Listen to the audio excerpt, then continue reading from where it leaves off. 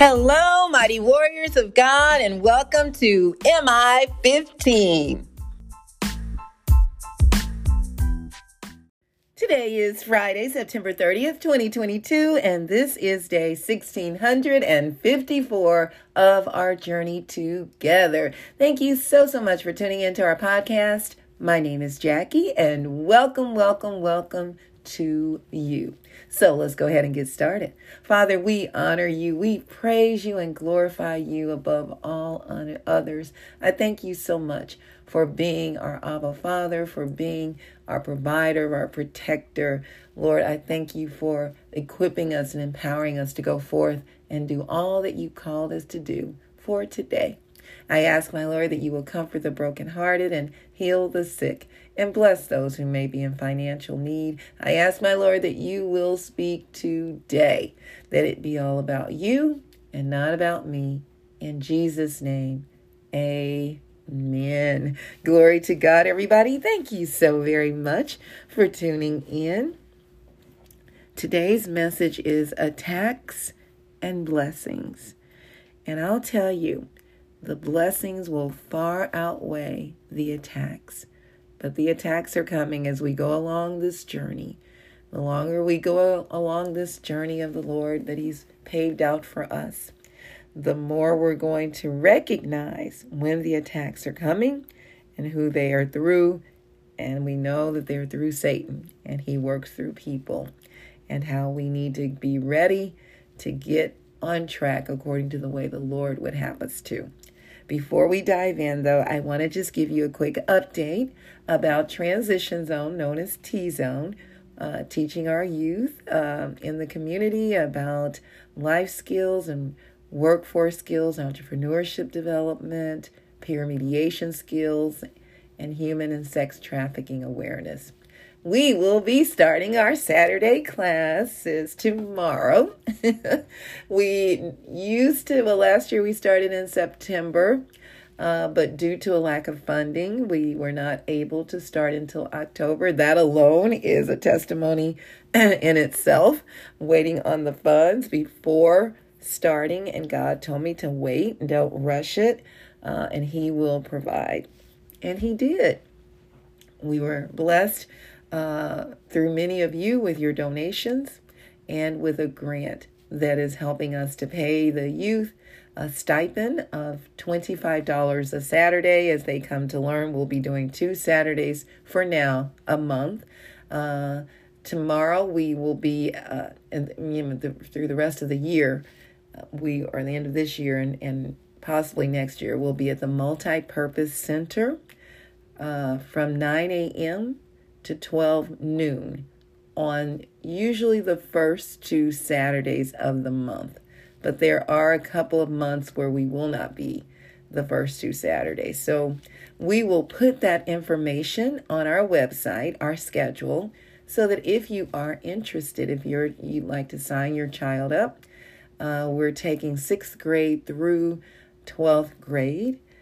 Reach out to us and let us know. We can handle up to 20 or 25, I think 20 kids right now, based upon the grant and the funding we have to pay them. So please do that if you're interested, or email me at jackie@tzonekc.org. jackie@tzonekc.org if you'd like for me to send you some information about the classes and the schedule. All right, so let's get to the word. Attacks and blessings. We're coming out of Esther chapter 2, starting at verse 1. Now, King Xerxes had already gotten rid of his first queen because he was mad at her because she would not come in and sashay before him and his drunk friends at a party. So they ousted her from the palace. And now this is what's happening. Esther 2 and starting in verse 1, it says, Later when King Xerxes' fury had subsided, he remembered Vashti and what she had done and what he had decreed about her. Then the king's personal attendants proposed, Let a search be made for beautiful young virgins for the king.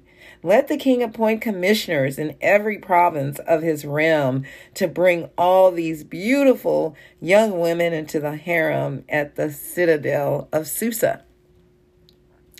Let them be placed under the care of Haggai, the king's eunuch, who is in charge of the women, and let beauty treatments be given to them.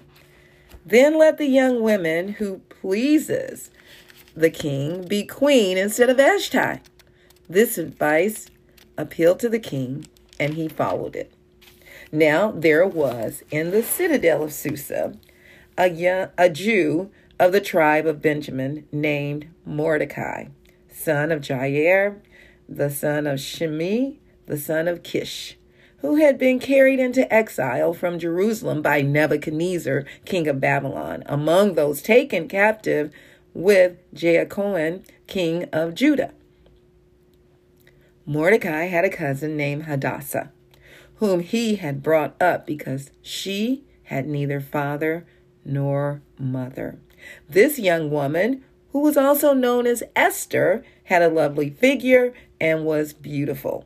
Mordecai had taken her as his own daughter when her father and mother died. When the king's order and edict had been proclaimed, many young women were brought to the citadel of Susa and put under the care of Haggai. Esther also was taken to the king's palace and entrusted to Haggai, who had charge of the harem. She pleased him and won his favor. Immediately, he provided her with her beauty treatments and special food. He assigned to her 7 female attendants selected from the king's palace and moved her and her attendants into the best place in the harem. Look at God's favor, right? Esther had not revealed her nationality and family background because Mordecai had forbidden her to do so. It's very interesting how sometimes we know that there are certain things, if we expose it, it could disrupt things. And it shouldn't. But in this case, Mordecai, her cousin, knew what was best. Every day he walked back and forth near the courtyard of the harem to find out how Esther was and what was happening to her. He was like a doting father. He's making sure she's safe. Before a young woman's turn came to go in to King Xerxes, she had to complete 12 months of beauty treatments prescribed for the women, 6 months with oil of myrrh, and 6 with perfumes and cosmetics. And this is how she would go to the king. Anything she wanted was given her to take with her from the harem to the king's palace. In the evening, she would go there, and in the morning return to another part of the harem to the care of Shashagaz. Sorry for mispronouncing that. The king's eunuch, who was in charge of the concubines. She would not return to the king unless he was pleased with her and summoned her by name. When the turn came for Esther, the young woman Mordecai had adopted, the daughter of his uncle Abihail, to go to the king. So Abihail was Esther's father. So she was appointed to go to the king. She asked for nothing other than what Haggai, the king's eunuch, who was in charge of the harem, suggested. And Esther won the favor of everyone who saw her. She was taken to King Xerxes in the royal residence in the 10th month, in the month of Tebeth, in the 7th year of his reign. Now the king was attracted to Esther more than any of the women, and she won his favor and approval more than any of the other virgins. So he set a royal crown on her head and made her queen instead of Vashti. And the king gave a great banquet, Esther's banquet, for all his nobles and officials. He proclaimed a holiday throughout the province and distributed gifts with royal liberality. When the virgins were assembled a second time, Mordecai was sitting at the king's gate. But Esther had kept secret her family background and nationality, just as Mordecai had told her to do. For she continued to follow Mordecai's instructions as she had done when he was bringing her up. During the time Mordecai was sitting at the king's gate, Bigthana and Teresh, two of the king's officers who guarded the doorway, became angry and conspired to assassinate King Xerxes. But Mordecai found out about the plot and told Queen Esther, who in turn reported it to the king, giving credit to Mordecai. And when the report was investigated, he found it to be true. The two officials were impaled. Well, they were beheaded on poles. All this was recorded in the book of the Annals in the presence of the king. So remembering those things, and I'm going to skip ahead a little bit, and I encourage you to read this beautiful, beautiful word of God. It is so powerful. So I'm going to skip down to chapter 4, and I'm going to start at verse 9. Now, there was a threat put out by Haman. And let me go over to Esther chapter 3 and verse 5. It says, when Haman saw that Mordecai would not kneel down or pay him honor, he was enraged. This was one of the king's men, one of his commanders. And so he came up with this idea, and he wanted all the Jews and the people to bow down to him. And when Mordecai would not kneel down or pay him honor, he was enraged. Yet having learned who Mordecai's people were, he scorned the idea of killing only Mordecai. Instead, Haman looked for a way to destroy all Mordecai's people, the Jews, throughout the whole kingdom of Xerxes. So Haman came up with a plot. He lied and got the king to sign off on him killing all the Jews. And that was devastating.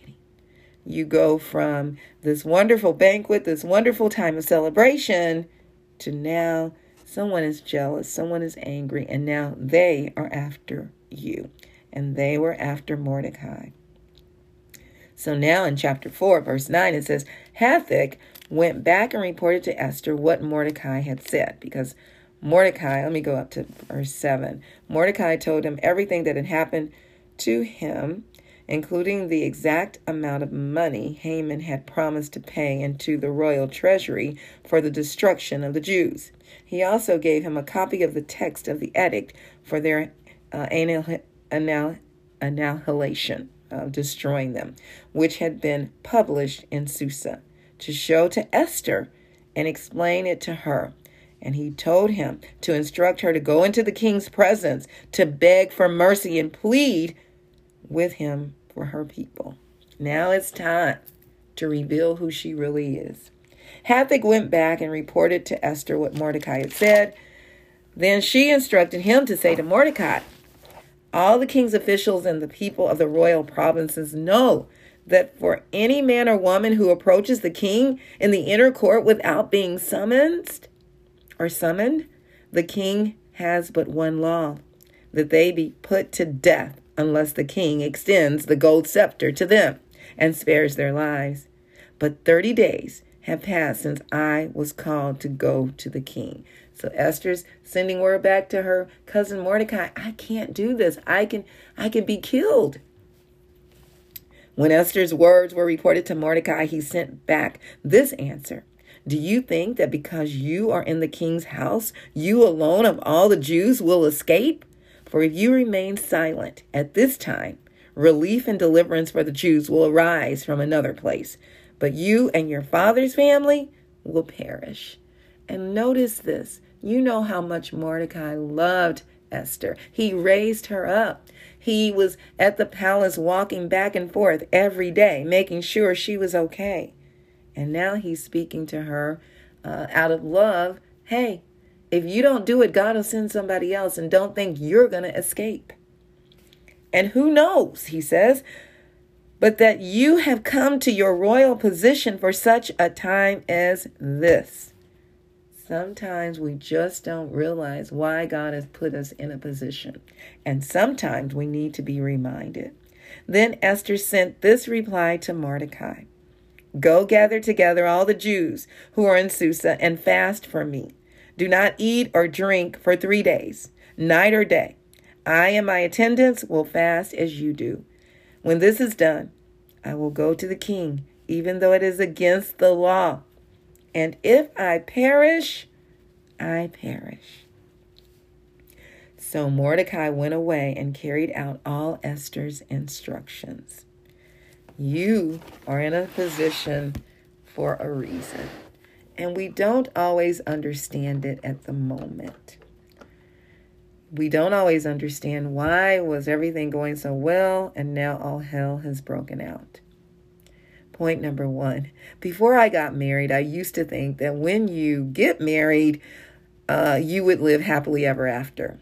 I was about 10 to 13 years old at the time. And this concept was fueled and based upon movies I had seen.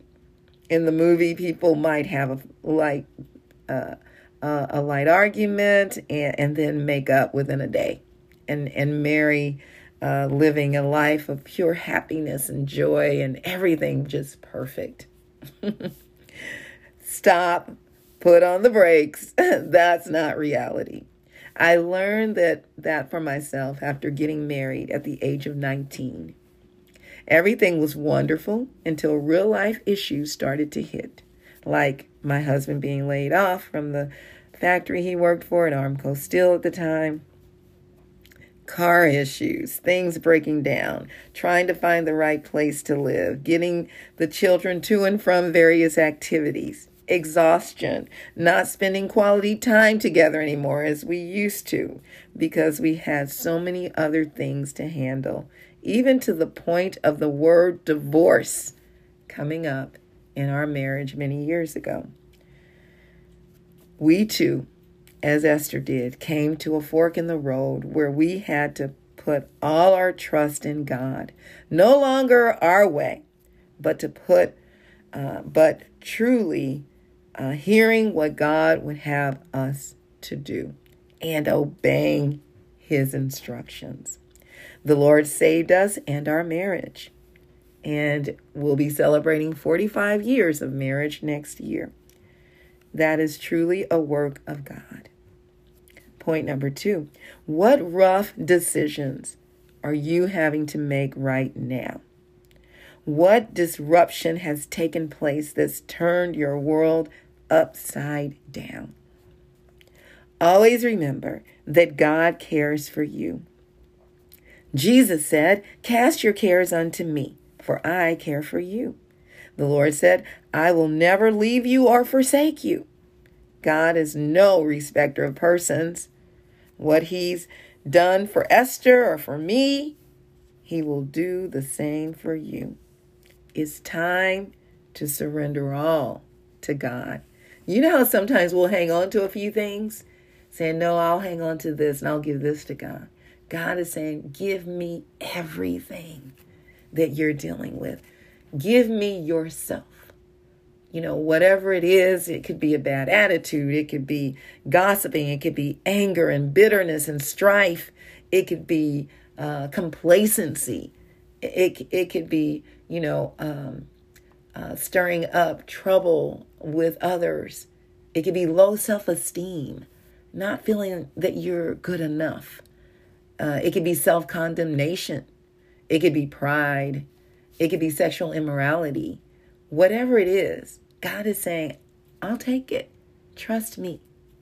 I remember recently my daughter, sometime this year, my oldest daughter in Texas, her husband had bought her a beautiful ring and it fit her fingers perfectly. She had its size and it was perfect fit and it was beautiful. And they had a house guest and it was just her and the house guest, someone she knew well. And her husband was over the road truck driver. And she had her ring out like she normally would do after putting lotion on her hands or whatever. And then the ring came up missing. And of course, she didn't want to blame the house guest. That's the last thing you're thinking. You're wondering, did I put it here? Did I drop it somewhere? And she asked the house guest and they said, no, I've not seen it. And the ring never showed up throughout about several months. Well, her husband decided, he would go to pawn shops in the area and begin to look for that ring. And after going from one pawn shop to the other, guess what? He found the ring. And he didn't tell my daughter right off. He was going to surprise her. And he bought the ring back, made payments, cost more, or I don't know if it cost more than what he paid for it initially, but it cost quite a bit to get it back out. And he made payments on it and was able to get the ring out. I think that's how it went, and gave it to my daughter, to his wife. And she was so overjoyed.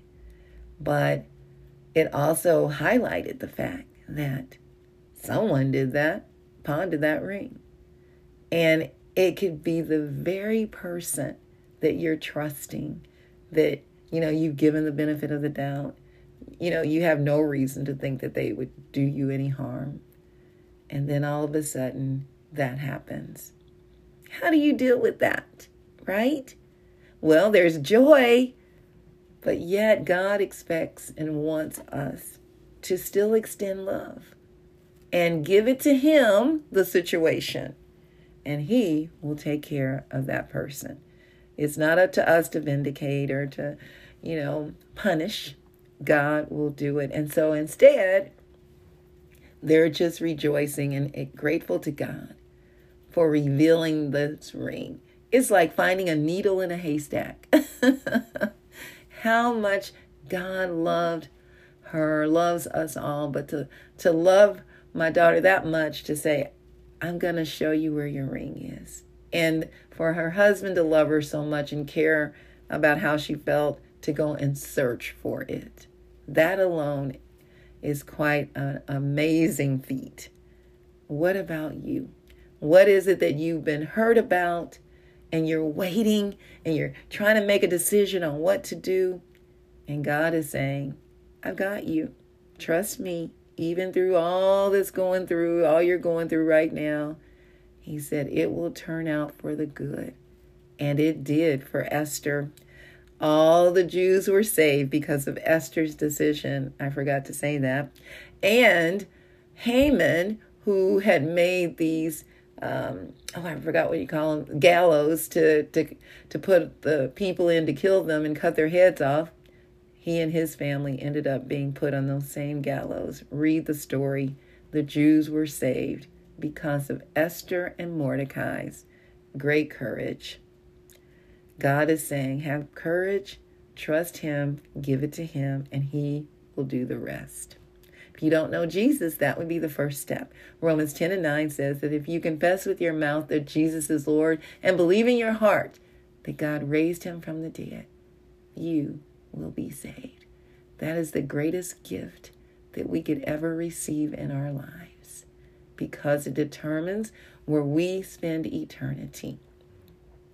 And when we accept Jesus, we will spend eternity with the Lord. If we don't, we will spend eternity in hell. I love you all so very much. May the Lord bless and protect you. May His face radiate with joy because of you. May He be gracious unto you, show you His favor, and give you His peace. In Jesus' name, amen. And remember, we can do all things through Christ who strengthens us. And don't forget to check us out on our website, JackieBikesMinistries.org, JACKIE, B like boy, UY, CKSMinistries.org. Check out the messages and please share them with others. And check us out on TZoneKC.org to learn more about what we're doing in the community with our precious youth, which I shared with you earlier, and continue to be a partner with us or start a partnership with us. We are so grateful for you and your donations and your prayers. All right, mighty warriors, go forth and make it an awesome day, fulfilling the purpose that God has given you, and I will talk to you later. Bye-bye.